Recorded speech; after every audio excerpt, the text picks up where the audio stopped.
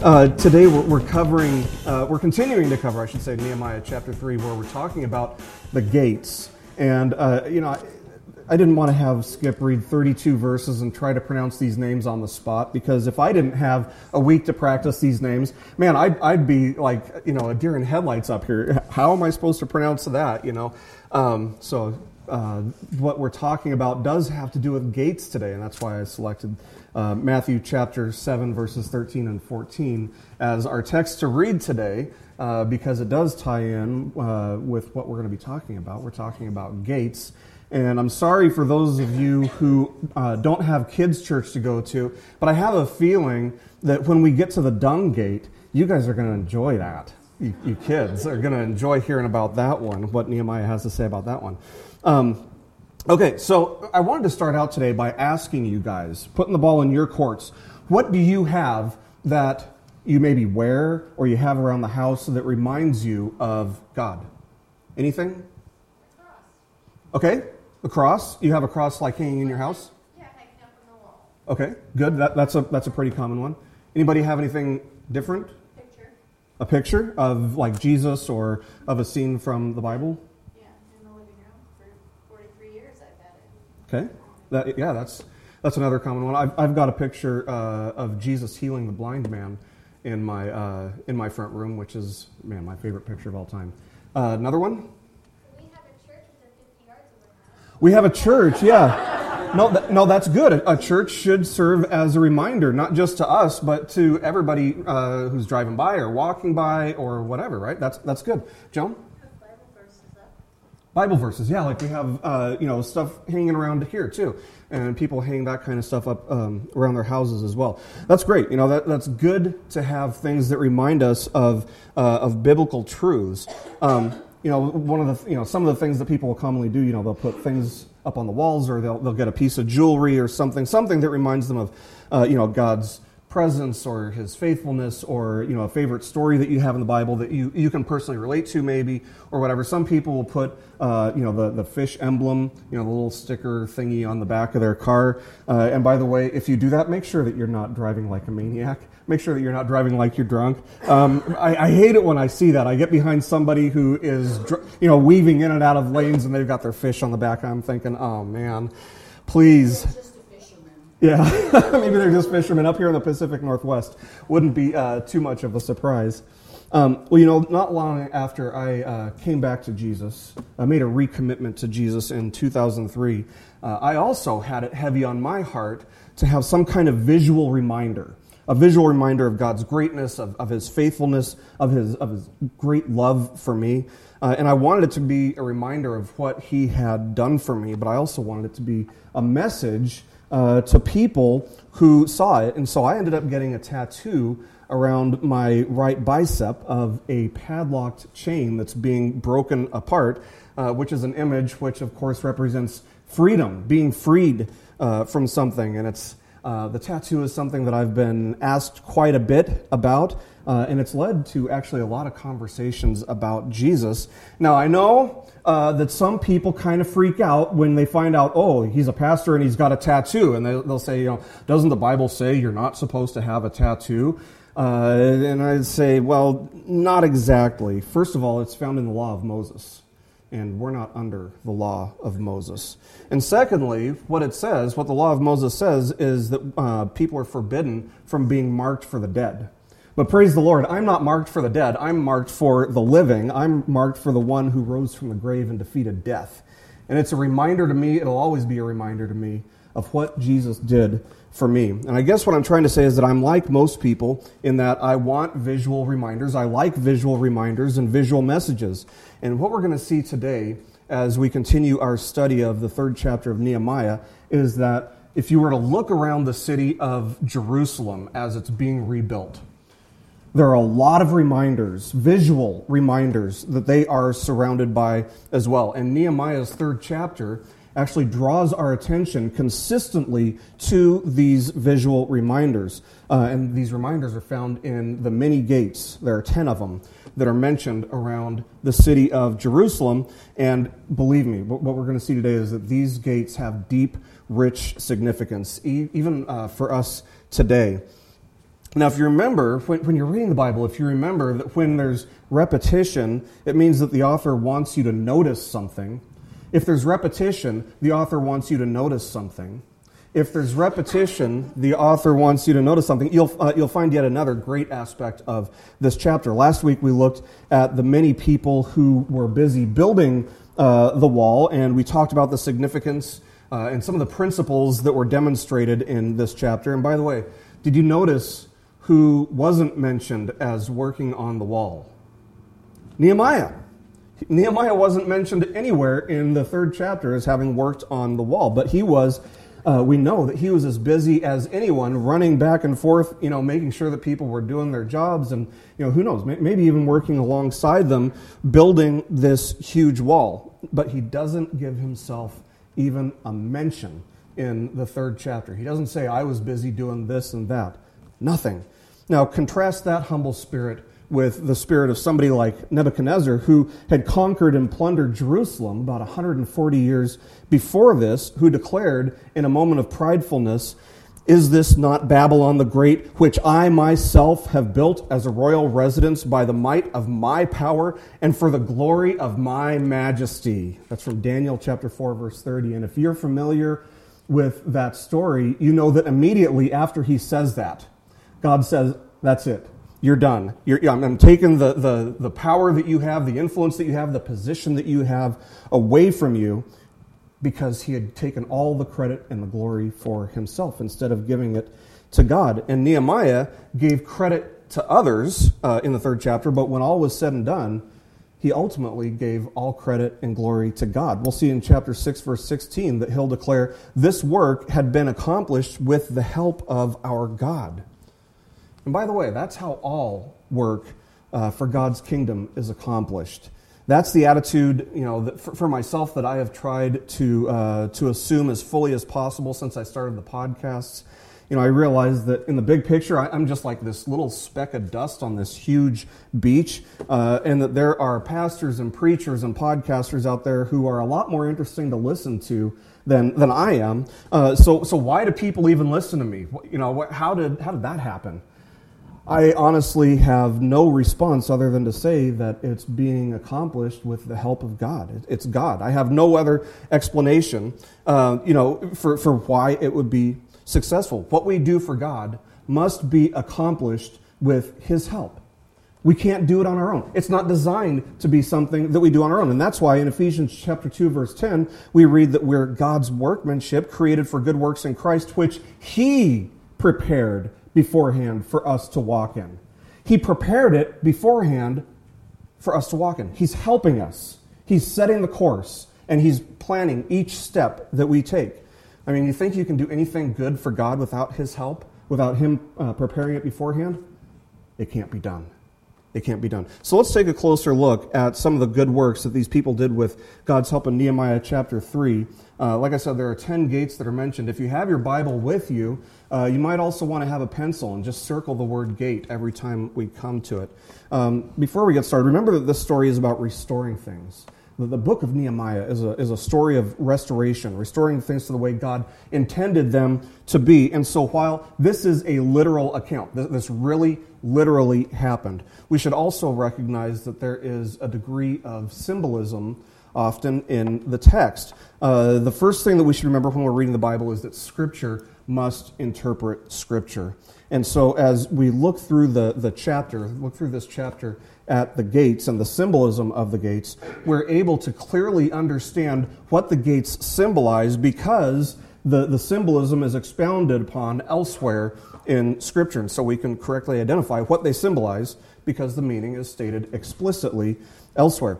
Now, if we look at the first gate in Nehemiah chapter 3, verse 1, the first gate we find is called the sheep gate. Now, what is the sheep gate? The sheep gate is the gate that the sheep came in through, into the temple area. It held the sheep back. And of course, we know that sheep are symbolic in Scripture of sacrifice. Nobody was ever really forgiven because they, killed a sheep. It was because of the symbolism in the sheep, giving one's best to God. That's what brought forgiveness. So sheep are symbolic of sacrifice in the Bible. And that's why John the Baptist, when he sees Jesus, he declares, "Behold the Lamb of God who takes away the sin of the world." That's from John chapter 1, verse 29. And so what we see here, as we're reading through Nehemiah chapter 3, is that the restoration of the sheep gate is the first step in the rebuilding of this project, this enormous project of restoration. And when we see this in light of all the other teachings in the Bible about sheep and sacrifice and the coming of Jesus as the Messiah, we need to understand that it represents the fact that the cross is where we all must begin our walk as God's children, because the cross is where you find the ultimate sacrifice in Scripture, in all of history. You cannot come to Jesus any other way other than sacrifice. You cannot come to God any other way than sacrifice. That means there's sacrifice on our behalf. Christians are supposed to put to death what are called the desires of the flesh. The Christian life requires the death of self, surrendering it all that you have, all that you are, to Jesus. And there is no other way to come to Him. And that means that you have to put to death any desire that would prevent you from faithfully following Him. Anything that He hates, you don't want to do. Anything that He hates, you want to hate it too. What He loves, you want to love it too. That means we're putting to death the desires of the flesh, day in and day out. It means ridding ourselves of anything and everything that we love more than Jesus. It means ridding ourselves of anything that we love more than Jesus, trading our value system for His so that we're valuing what He values. And that's why Paul wrote, "Those who belong to Christ Jesus have crucified the flesh with its passions and desires." That's from Galatians chapter 5, verse 24. So when you keep this principle of sacrifice, understanding that Christ paid the ultimate sacrifice, was the ultimate sacrifice, but also that we have to make sacrifices in order to follow Him. If we keep this principle at the center of our walk, man, you will grow in your spiritual walk like you would not believe. And it requires, some pretty intense, pretty incredible, sold-out obedience to Jesus. But that's what the cost of following Him is. Sold-out obedience. And I'm here to say, man, it is well worth the cost. And so the message of the sheep gate, its symbolism is that the person who lives by their own rules and refuses to be obedient to Jesus has a sheep gate that needs to be repaired. Now, if we take a quick peek at John chapter 5, verse 2, we see that the sick and the diseased in Jesus' day used to hang out near the sheep gate at the pool of Bethesda, hoping to be healed. Now, is there a reason that this pool happened to be by the sheep gate? I would say absolutely, because the sheep gate represents sacrifice, and because the ultimate sacrifice was made at the cross, and it's at the cross that true healing takes place. I'm not talking about physical healing necessarily. Sometimes God will heal, sometimes He isn't. He's the one who's all-knowing. He's the one who's all-powerful. He's the one who's sovereign. And so the decision is really up to Him. It's His prerogative. But Isaiah, in prophesying of the crucifixion of Christ, wrote that Jesus was pierced for our transgressions. He was crushed for our iniquities. The punishment that brought us peace was upon Him, and by His wounds we are healed. So how are we healed at the cross? Well, we were spiritually dead. And it's at the cross that we received life. Spiritual CPR. And by the way, that's way better than physical healing, because physical healing might last a season, but all of us are going to die. But eternal life is never lost. So obviously we see that there is a ton of really significant symbolism in the sheep gate. So let's move on to the next mention of a gate, and we find that in verse 3, Nehemiah chapter 3, verse 3, where we see a mention of the fish gate. And it was called the fish gate because it was the gate through which the fishermen brought their fish into the city. Fishing in the Bible, by the way, is symbolic of your testimony. It's symbolic of your witness. And that's why God said of the consequence for Israel's unfaithfulness in Isaiah chapter 50, verse 2, He said, "Behold, I dry up the sea with my rebuke. I make the rivers a wilderness. Their fish stink for lack of water and die of thirst." What's He saying? You've lost your witness. And so the fish dying and stinking is symbolic of their witness dying and their witness stinking. They'd lost their witness. That's also why Jesus said, "Follow me, and I will make you fishers of men." So this is just a faithful acknowledgement of the fact that you belong to Jesus. The fish gate reminds us that we belong to Jesus, and it should be seen and heard by those who are around us in our actions and by our words. Our testimony should be strong. It's meant to be strong. I mean, do people see the difference that Jesus makes in your life?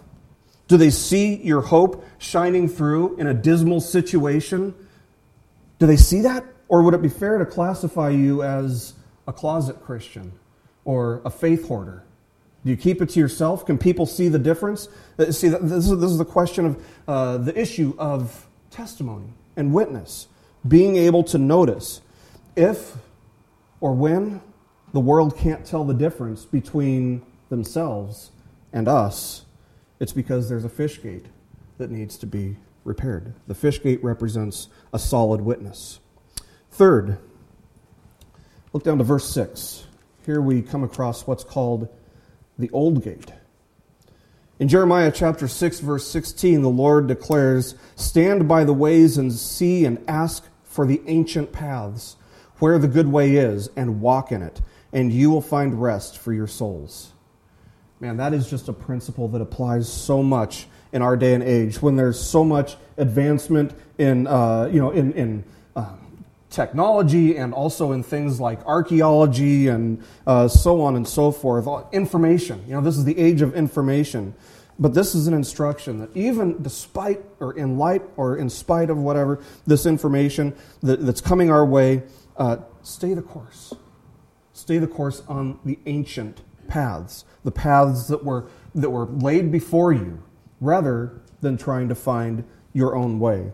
And I love, if you notice here, Nehemiah tells us that the gate was repaired, or, depending on what your translation is, strengthened, but it didn't need to be completely rebuilt.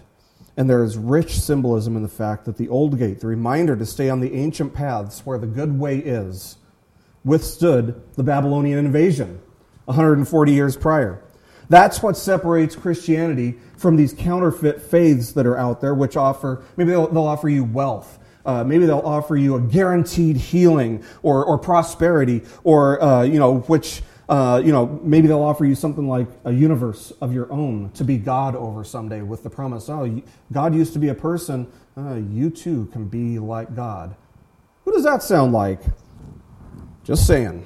A few years ago, the big thing on the market, if you were to walk into a Christian bookstore, it wouldn't be too big of a surprise to find all of these books on Bible codes. Anybody remember those books on Bible codes? I mean, there were scores of them, all these books where people were basically claiming to find new truths in Scripture, and the way that they did it was, basically applying technology.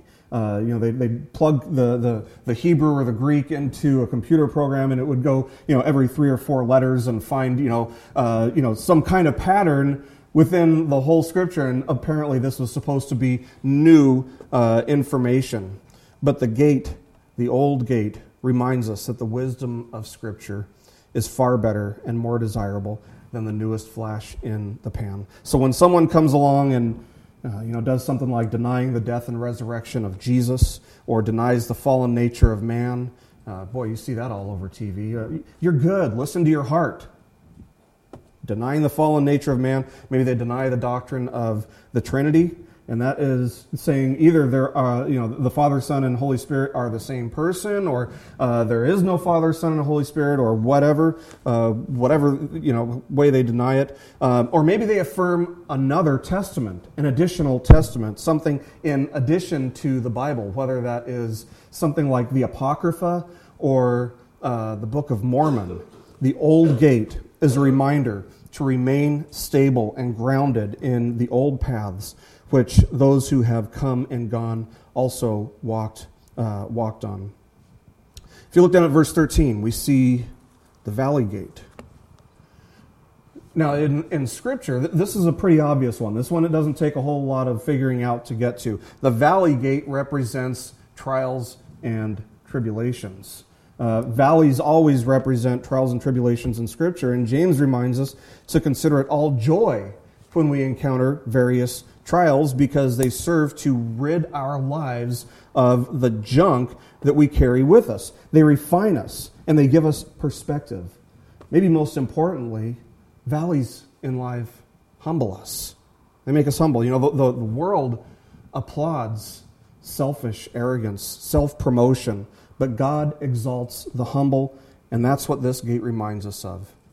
To be humbled, to go through the valleys, to walk through, follow the Lord through the valleys, just like in Psalm 23. Where does the Lord lead him? Through the valleys. He goes through the valleys, and that's okay. If it wasn't for the valleys, we wouldn't appreciate the mountain peaks, right? Have you had trials in your life? You think there are going to be more coming? There are valleys in life. Yes, there are valleys in life, but take heart and remember that God uses our trials to grow us and to draw us closer to Him. You and I both know that when times are good, it's really easy to be thankful for all the things that we have. Oh boy, life is so good. But then we also know that times aren't always good. We also know that there are going to be challenges and difficulties in life. And in those seasons, it's not so easy to be thankful for what we're going through. Man, how often is it just your automatic response to be thankful that you're going through a valley? No, that's hard. That's difficult to be thankful for. But sometimes the wisest thing that we can do is pray for perspective, to see God's hand at work when we feel like Jesus is sleeping in the middle of the storm. And here we are, we're going to die. Jesus, you're sleeping in the boat. So sometimes, it's often in retrospect that we clearly see exactly what God was doing when He led us through a storm or through a valley. Remember that we all need a valley gate because we all need to be refined by God by life's valleys. It's no coincidence that the valley gate is followed by the dung gate. It's also called the refuse gate. I think translators are trying to tone it down a little bit by referring to it as refuse.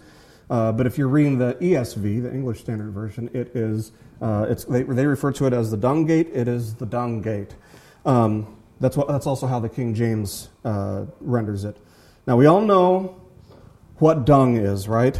Without being too crude or obnoxious, I'll just say it's your body's waste, right? Everybody knows what dung is. It's your body's garbage.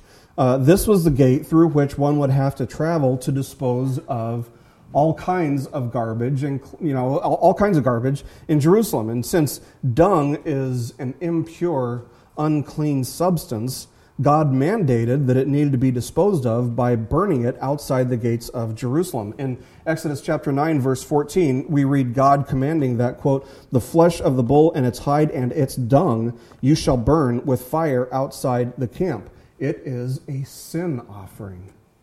How symbolic that the dung is part of a sin offering. And so thus this gate represents a regular elimination of junk from your life, the proverbial excrement. Notice that this was part of the sin offering. And so with this principle in mind, James wrote, "Draw near to God, and He will draw near to you. Cleanse your hands, you sinners, and purify your hearts, you double-minded." That's from James chapter 4, verse 8. The point being, if you're holding on to the junk and the good, you're double-minded. You're living two lives. And so get rid of the junk. Get rid of the junk. And this is often a painful process, a difficult process. But listen, if you don't eliminate the junk in your life, you know what that makes you? It makes you spiritually constipated, to put it mildly. The dung gate reminds us to consciously and intentionally and regularly eliminate waste from our lives. Now, what constitutes waste? Basically, it's all of the things in our lives which prevent us from becoming more like Jesus. It's the things that He hates. It's the disgusting things. It's sin. Things that impede our walk with Jesus. And so we need to understand that if we don't, correct ourselves, judge ourselves by eliminating the waste from our lives, God will judge us, which brings us to what is perhaps the most disgusting and graphic image in the entire Bible. When God was judging Israel for her unfaithfulness, for falling away from God over and over and over and over again, continually being unfaithful to him, he issued this judgment in Malachi chapter 2, verse 3. He says, "Behold, I'm going to rebuke your offspring, and I will spread dung on your faces, the dung of your feasts, and you will be taken away with it." Did you guys know that the Bible said anything that disgusting? Is that kind of a gross picture? I'm glad it's in the Bible. I didn't have to make this illustration up on my own. God gave it to us in His Word. Now, keep in mind, if you're reading the NASB, it'll say refuse. That God will spread refuse on it. It's the same picture. You're having dung. These people are saying that they're going to have dung in their faces. And I have a feeling that when the translators used refuse, man, they're just trying to tone something down because this is kind of a disgusting image. But this is a demonstration of God's sovereign right as the creator of all things to use whatever means necessary He chooses in His sovereignty to show us how disgusted He is with sin. This is basically a picture of God saying, "This is what you love more than me? Let me give you some more of it. Let me give you more of it than you can tolerate." And I'm kind of reminded of Romans chapter 1 where God's talking about, or where Paul's talking about how God gives somebody over to their sin. You want this? Here, take some more of it. Take some more of it. This is what you love more than me? You can have it. Listen, as disgusted as you might be, as revolted as you might feel when you think of the imagery in this passage, the idea of having excrement smeared all over somebody's face, part of the whole point of this is to say that God is more disgusted by sin than we are with what's going on here, than what's being described here. If you can wrap your mind around that God is more disgusted with our sin than we are with the idea of having dung smeared on our faces, you get an understanding of the fact that God really hates sin. He's disgusted by sin. And so the message here is pretty simple and straightforward. Get rid of the waste in your life. Get rid of the proverbial excrement in your life while you can, because if you don't, it might just come back on you. I wanted to say something about how it might blow up in your face, but I didn't want to go there. But look at what Paul wrote. Philippians chapter 3, verse 8. Philippians chapter 3, verse 8, he says, "I count all things to be loss in view of the surpassing value of knowing Christ Jesus my Lord, for whom I have suffered the loss of all things, and count them but rubbish, so that I may gain Christ." Now, if you knew Greek, guess what that word rubbish literally refers to? Dung. It refers to excrement. It refers to waste. So in comparison to the incredible value of knowing Jesus as your personal Lord and Savior, Paul's saying that everything else, anything that doesn't enhance or encourage your walk with Jesus, is rubbish. It's waste. It's dung. And so the things that we love more than we love God are like excrement in comparison to Him. And some of us need big dung gates in our lives. Some of us need little ones. But the point is to remember that we all have waste to rid ourselves of regularly. The sixth gate that we come to is the fountain gate. And again, there's significance in the order that these gates are presented in. The fountain gate, a fountain represents water as a source of life and nourishment. And this should remind us of Jesus' words in John chapter 7, verse 38, where He said, "He who believes in me, as the Scripture said, from his innermost being will flow rivers of living water." So you get this picture of a fountain rising up in somebody and overflowing in their lives. And of course, John clarifies for us immediately after this, saying, this is the work of the Holy Spirit that Jesus is referring to here, who strengthens and guides and sustains us. We also get the imagery of God being the fountain of life from Psalm chapter 36, verse 9, where the psalmist refers to God as the fountain of life. Now, again, I would say look at the order that these are provided or listed in. This comes immediately after the dung gate. Let me ask you, if especially parents, those of you who are parents and you've cleaned up messes after your kids when they're small, you know what I'm talking about, right around the diaper age. What do you need to clean up a bunch of excrement? Water. Flowing water. You need flowing water to clean it up. The gospel is not that you need to clean yourself up before you come to God. The gospel is that you come to God and He will work in you and through you and with you to clean out the waste as flowing water would wash away a bunch of excrement, a bunch of junk. That is the gospel. The gospel is that you come to God and He'll work in you and through you, but it must be done and can only be done by the power of the Holy Spirit, the flowing river of life. The seventh gate that we come to is the water gate. Look down at verse 26. Here we find the water gate. Now, throughout Scripture, water is viewed in at least one of three ways. First of all, it's a force that only God is capable of controlling and managing. That's kind of one of the images that we find in Scripture. It's also seen as a source of life, and it's also seen as a cleansing agent. If you know what's said in the Levitical law, about going and cleansing yourself in the water. Does water really cleanse somebody? No, but it's symbolic of being cleansed. But water also represents, in Scripture, the Word of God. Consider the first Psalm. Psalm chapter 1, verses 1 through 3. We read, "How blessed is the man who does not walk in the counsel of the wicked, nor stand in the path of sinners, nor sit in the seat of scoffers. But his delight is in the law of the Lord, and in his law he meditates day and night. He will be like a tree firmly planted by streams of water, which yields its fruit in its season, and its leaf does not wither, and in whatever he does, he prospers." So where do you find God's law? You find it in His Word. It's found in God's Word. And so the psalmist says that if you're meditating on what you find in God's Word, you're like a tree with this overabundant source of water. But notice that the water gate also did not need to be rebuilt or repaired. Nehemiah tells us that repairs were made up to the water gate, but the water gate itself was still standing. What a great reminder that the Word of God can withstand even the fiercest attacks. Jesus said, "The Scripture cannot be broken," in John chapter 10, verse 35. See, the Word of God never needs to be improved. It never needs to be fixed, and it never fails.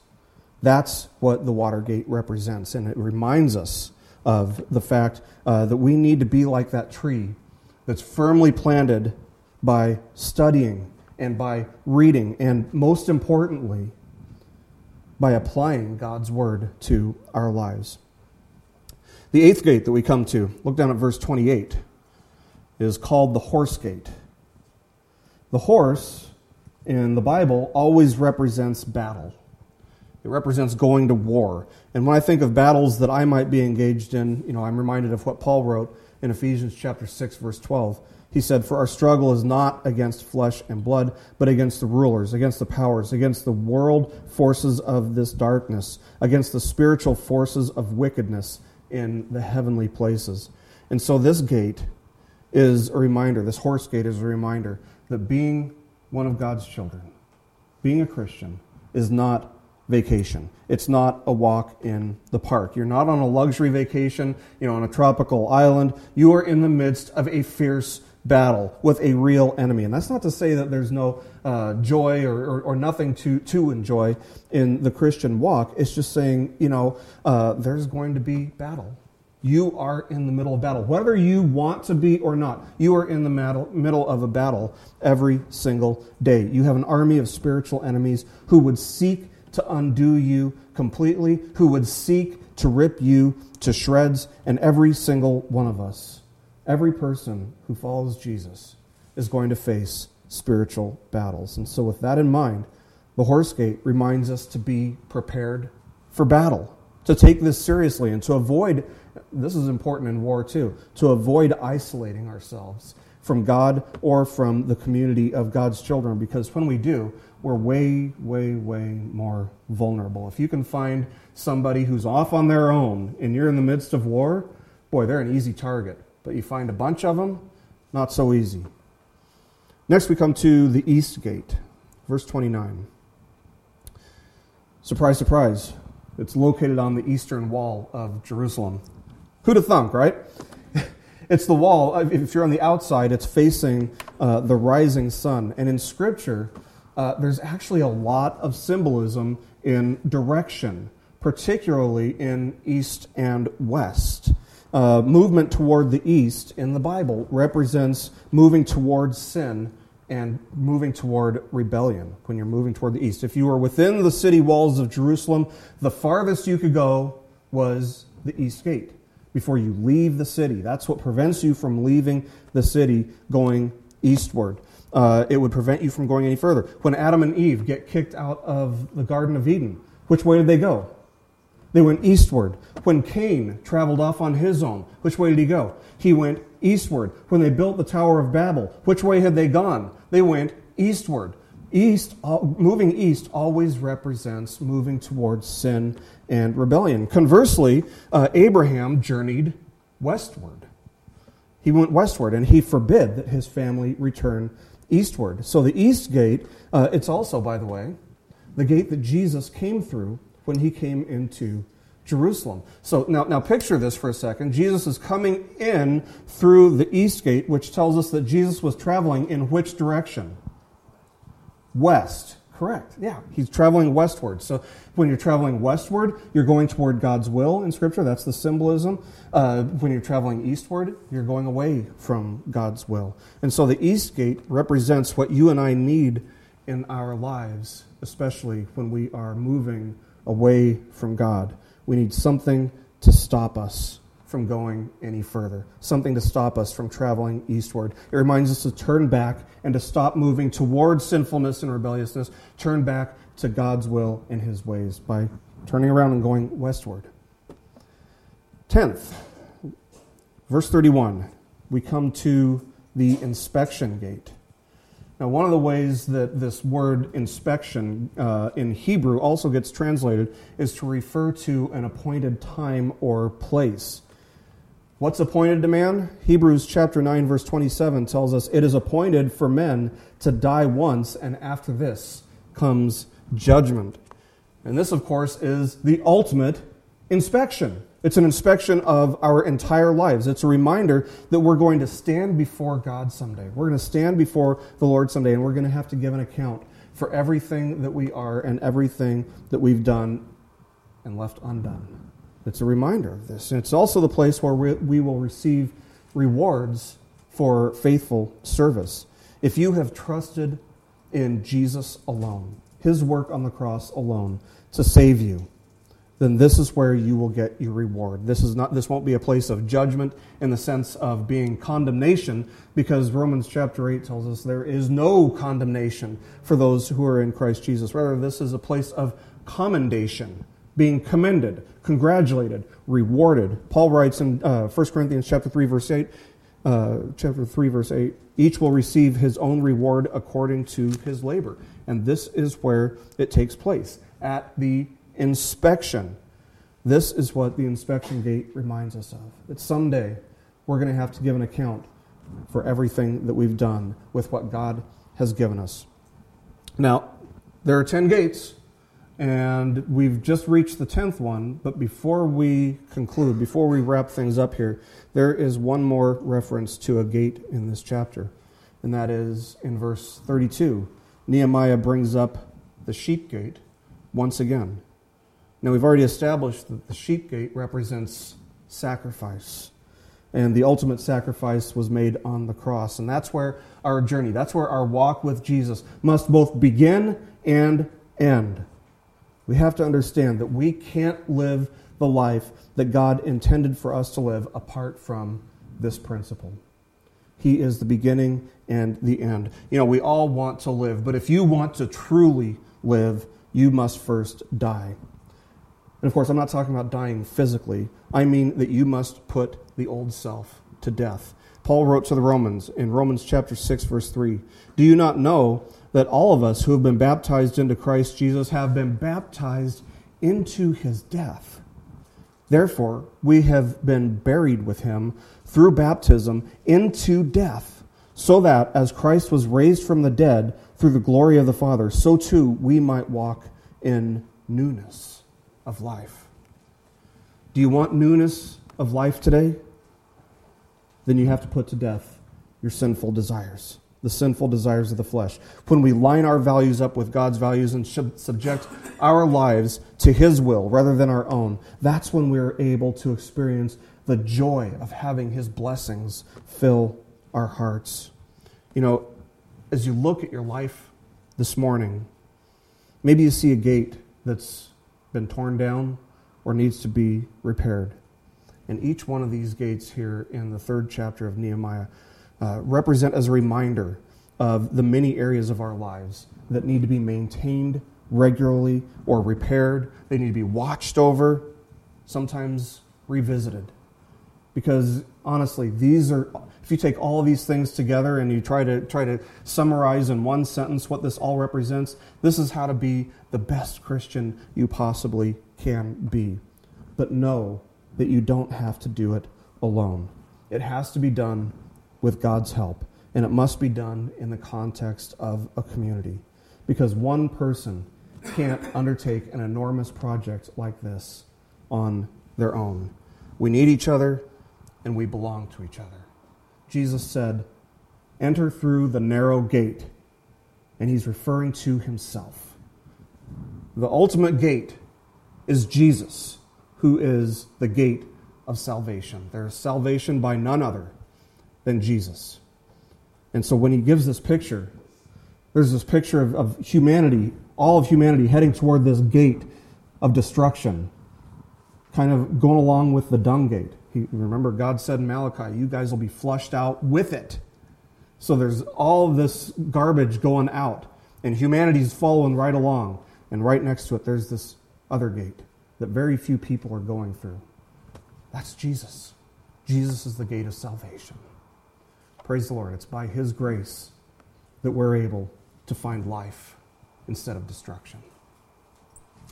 Let's pray. Heavenly Father, thank You for the rich and deep symbolism in this chapter.